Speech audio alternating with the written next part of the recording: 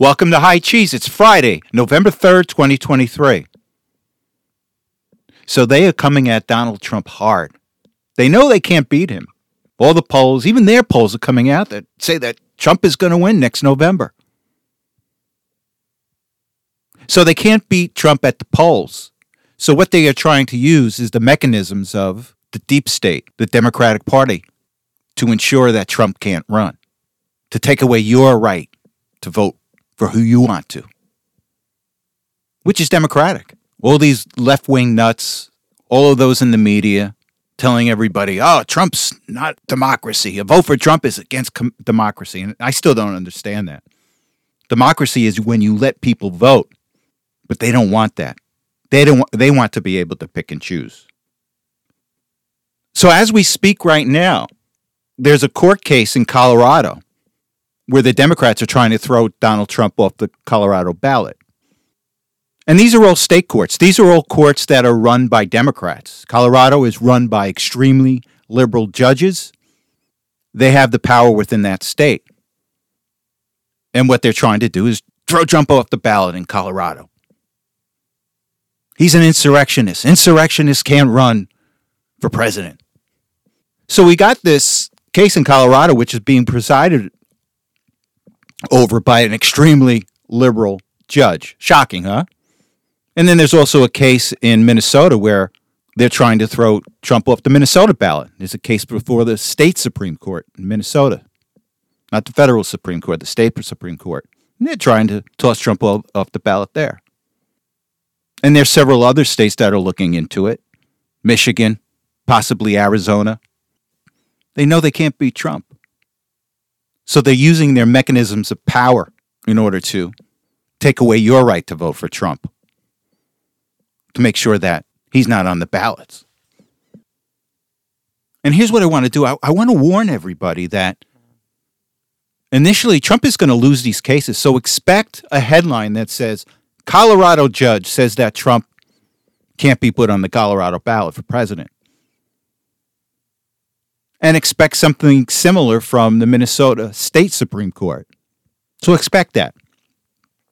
But this is then going to meander through the court system and ultimately wind up in the Supreme Court, federal Supreme Court.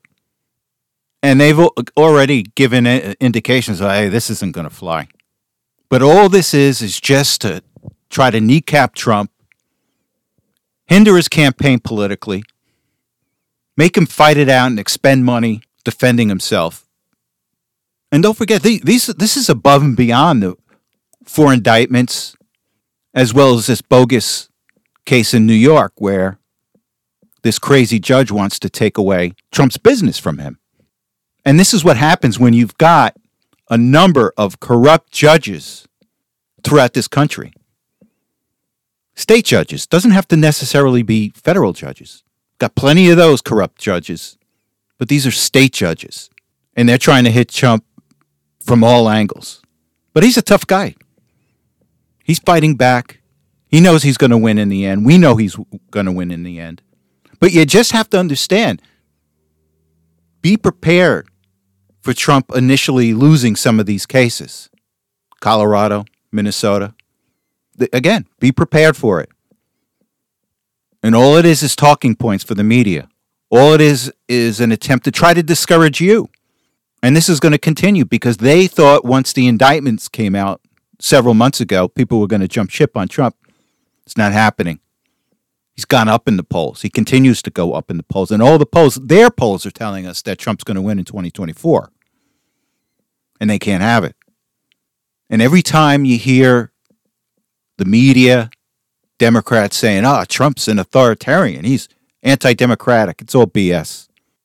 They're the ones that are anti-democratic. They're the ones that want to take your right to vote for Donald Trump away in 2024. So just remember, this is going to meander through the courts. Be prepared. You're going to see some headlines coming up and saying, Trump can't run here, Trump can't run there. That will be appealed. The states are going to try to slow walk the process in order to get as much mileage as they can out of this, political mileage. give the mass media something to talk about again about Trump. But again, we see through this. The American people see through this. That's why Trump is up in the polls. Their polls, remember. Now, internal polls by the Trump administration have him up a lot, particularly in these swing states. So don't fret. This is part of their game plan. Ultimately, these cases are going to wind up in the federal Supreme Court, and Trump will win them.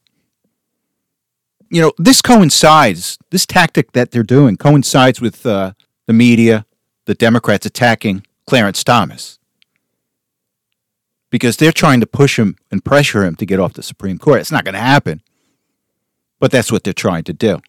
Once these cases hit the Supreme Court, you're going to see the media, the Democrats out there saying, all those Supreme Court members that were appointed by Trump, they can't vote for this. They have to recuse themselves because Trump appointed them. It's a conflict of interest. And Gorsuch, Kavanaugh, Comey Barrett, they're not going to recuse themselves on this. And what you're going to have at that time is the media, the Democrats saying, oh, this is a corrupt system. They're all corrupt. And that's their spin. It's all about politics with them. It's not about the truth. And they're desperate. So again, be prepared for this. So Mike Johnson had a nice victory yesterday. He was able to secure a separate bill for funding Israel in its war with Hamas. I think it was $14.3 billion. And it was bipartisan. There were a dozen Democrats that voted along with the Republicans on this. And Johnson's smart. What he did is he said, we're going to fund this, but we're reducing expenditures in order to pay for it. Now, the way it's always been done over the past several years, people would just borrow for it. But no more, according to Johnson. Any of these new supplemental bills, any of this new supplemental spending, we want cuts somewhere else in order to pay for it. And remember, initially the president and Mitch McConnell wanted to do some huge lump sum war bill that lumped together $61 billion for Ukraine, $14.3 for Israel, money for the border. But Johnson said, no, we're voting for Israel separately. We'll consider voting for Ukraine separately. But Mitch McConnell comes back and he says, well, this is against the will of the Senate and the will of the president. And this is bipartisan, this decision to lump all of this spending together in one massive war package. Well, what McConnell doesn't realize is that Johnson's Israel package that passed last night was bipartisan. Now, remember, before I forget, this Israel funding bill has to also go through the Senate. They have to pass it. But I digress. So some of the Democrats, some of the media is saying that, oh, the CBO scored this and said it was going to reduce revenues by $26 billion. And their rationale is because Johnson wants to take the funding from the IRS. And they think, well, they won't be able to audit people. They won't be able to collect taxes. And these CBO scores are just so flawed. First of all, it's over a 10-year time period. And there's no one in the government that has the ability to forecast anything 10 years out. And even if they were correct, do you think these new hires from the IRS will be able to bring $2.6 billion a year in extra revenue from audits? They would be going after mom and pop, the middle class, auditing them just to justify their existence. And you know how well the IRS is politicized. They're going to be auditing you and me. So the $26 billion in revenue that the CBO says they're going to bring, it don't believe it. It's all made up figures. It's all these crazy assumptions. So now the ball is in the Senate's court. Let's see what Mitch McConnell does and Chuck Schumer. But one thing I wanted to talk about also, there's a lot of talk out there about funding the border. We want more money for the border. And people on both sides of the aisle are talking about it. But the point I want to make is, why should we give more funding for the border when we know that the Biden administration is just going to keep borders open? So it's not the extra money that you want to give the Biden administration for the border. You want to change their policy. You want legislation that says that you are going to change your policy. You are going to pursue policies that close the border. Because like I said before, we can give them $1 trillion, but the Biden is going to keep the border open, no matter how much we give them. So Congress has to craft legislation that is going to change the policy, to close the border. Because quite frankly, it'll be wasting money if we just hand over money to the Biden administration for the border, just for the sake of saying, oh, we gave more money for the border. Well, that's not going to fly. You have to change their policy. You have to change the way they conduct business. That's going to be effective legislation. And that's the legislation we should expect from the people in Washington right now. So we shall see. So the House Oversight Committee found another check from James Biden to Joe Biden for a loan repayment. In my last episode, I spoke about a $200,000 check from James to Joe, and it referenced loan repayment. Well, they found another one, $40,000. And this was from James to Joe. But here's the interesting thing.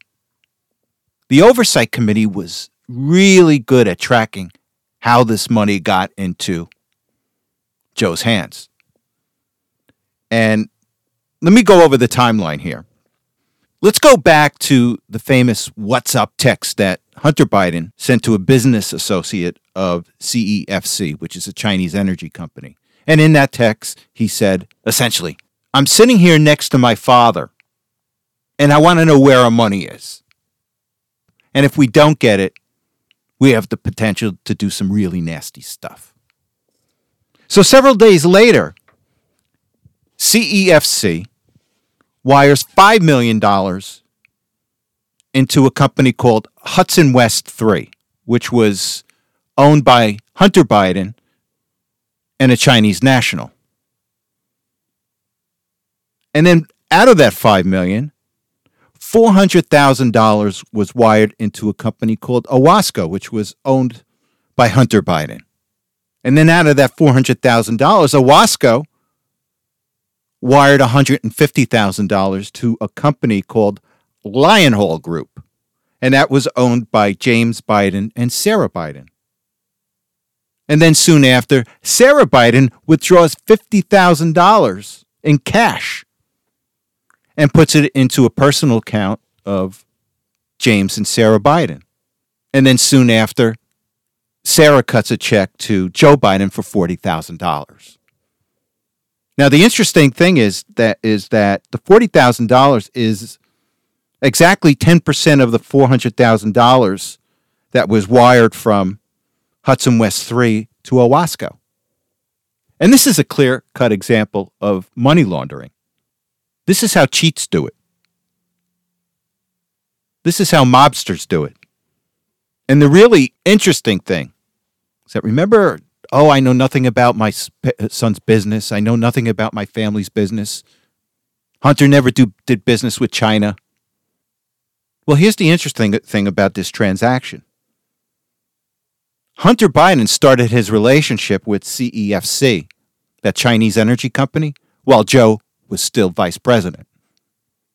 This is damning. And the funny thing is, they have enough now to start the impeachment process. But there's so much out there. So anyway, to make a long story short, they plan on subpoenaing Hunter Biden at some point soon. We've got a president that acts like a mobster. And one thing I want to know, and I'm sure that the Oversight Committee is looking at this, if these were all loan repayments, if the $200,000 and this $40,000 check were loan repayments, let's see the loan documents. Let's see the terms. Let's see how Joe Biden got this $240,000 to loan out to his brother Jim. Let's see that. And I think this is on Joe's mind because I want to take us to a clip. And Joe is feeble-minded. And this clip, he's talking about his policies have reduced certain bank fees. And then he starts making these bizarre comments about, well, it's going to be hard to find bank records from years ago. So to me, these so-called loan repayments from James, this affects Joe. In his feeble mind, this whole thing is starting to resonate that, hey, they're catching up to me in a serious way. So let's go to the clip, and then we'll come back and discuss. And credit unions from charging fees for basic service like checking your account balance. I love that one. You know, I got so damn mad when I found, anyway. Retrieving old bank records, that's really hard to do, man. Or looking up your balance for your loan, that's a killer, man. That costs so much money for those banks. I guess it was several months ago that Biden was asked about this corruption. And his answer was, well, where's the money? And the insinuation is that you haven't found the money yet. Well, now they're finding the money. And this is pinging around Joe's skull. And because he's so feeble-minded, I think he just blurted this out because he's trying to form a defense for the public. And he just doesn't have the capacity to do it right now. He's just blurting old bank statement. Is that what he's hoping? Is he hoping that Comer doesn't find old bank statements to show that, hey, this really wasn't a loan? These are just kickbacks to Joe. But we'll see on this. And while I'm talking about Joe, how about those 80,000 pages of emails that were found under his phony email account? 80,000 pages of emails that they found that Joe Biden used under a phony email account. And if you use a phony email account that many times, you got to be trying to hide something. So what's been reported is that these emails are being reviewed, and I'm sure they'll be made available for the public soon. So we shall see. And I want to go to a clip with Chris Wray, our fabulous FBI director. Remember, he doesn't answer to you and me. He's come out and said it. He answers to Washington. And I'm going to play a clip of him at a hearing this week. And this is a CYA statement he makes. Now Hamas is a danger. We got to be worried about Hamas. Now here's a guy that led an organization that's gone after Christians, people protesting abortion clinics, parents that wanted to show up at the Board of Ed meeting in order to protect their kids. This is who the FBI targeted. Christian nationalists, watch out for them. This is where the FBI spent their time. White supremacists, we'll take care of them. This is what the FBI's been focused on under Chris Wray. And at the same time, we've had an open border. And the FBI doesn't realize an open border opens your country to terrorism. And now he comes out with the following statement just to cover his behind. Oh, we're on top of it. So let's go to this clip and then we'll discuss. The reality is that the terrorism threat has been elevated throughout 2023, but the ongoing war in the Middle East has raised the threat of an attack against Americans in the United States to a whole nother level. Since the horrific terrorist attacks committed by Hamas against innocent people in Israel a few weeks ago, we've been working around the clock to support our partners there and to protect Americans here at home. And I want to take us to another clip, and this is Senator Rick Scott is asking Ray a couple of questions about, well, how secure are we? And I find Ray's answers disturbing, to say the least. So let's go to this clip, and then we'll come back and discuss. So the Office of Intelligence and Analysis at the Department of Homeland Security issued a report last month warning that foreign terrorist organizations are looking to capitalize on the ability to easily enter the United States at our southern border. So, Director Wray, is the FBI able to track all threats and prevent these individuals from conducting an attack on U.S. soil? I couldn't say that we were able to detect all individuals. The people that we know about, as Secretary Rumsfeld used to say, the known, we're quite good at together with our partners.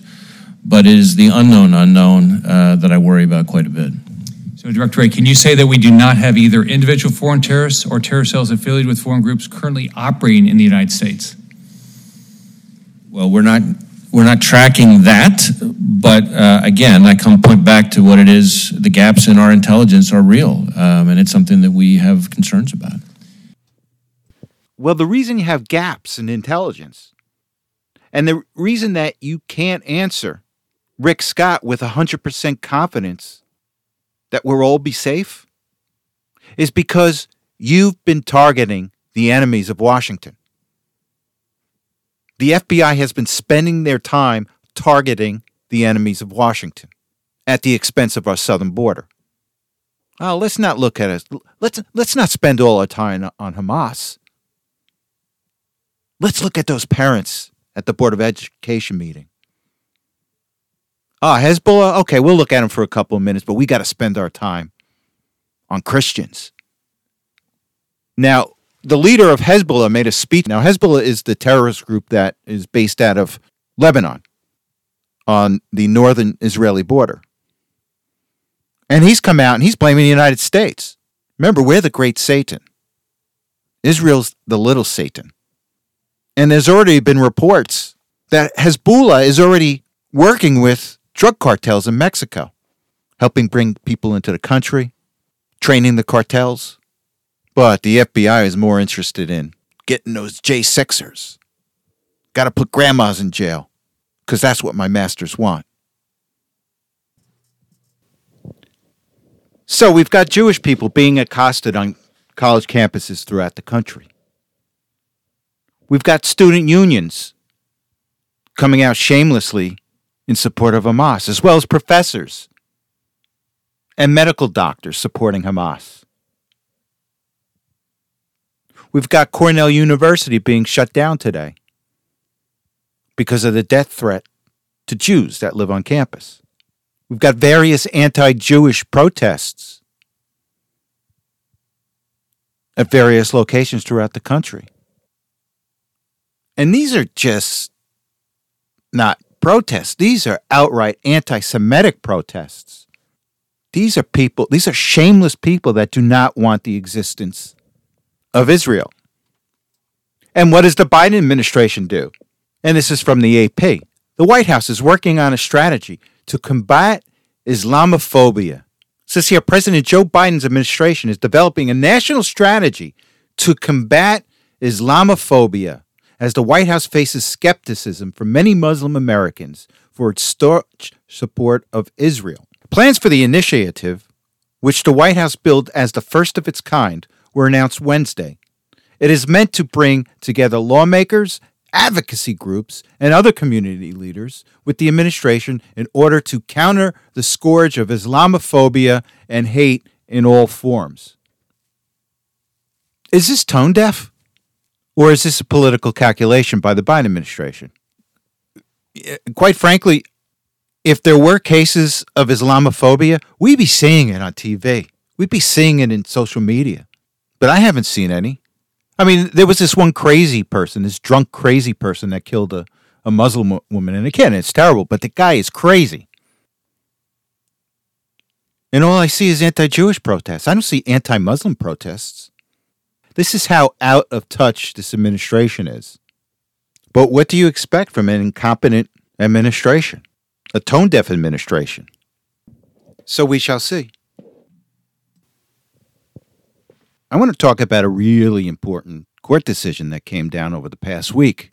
And it had to do with the Bridgeport, Connecticut mayoral primary, where a judge came in and overturned the primary results. And let me read here from the Gateway Pundit. And it says here, Superior Court Judge William Clark ordered a new election to be held, citing bombshell video evidence of election fraud as the basis of his decision. The ruling has far-reaching implications, not just for Bridgeport, but for the entire country, as it sets a precedent for ongoing and future cases involving mail-in ballot fraud. And the judge goes on to say, the volume of ballots so mishandled is such that it calls the results of the primary election into serious doubt and leaves the court unable to determine the legitimate results of the primary, Clark said, adding that the videos are shocking to the court and should be shocking to all parties. Now, you got to see the video. This video comes straight out of Dinesh D'Souza's 2000 Mule movie. You've got a woman here on video stuffing the ballot boxes.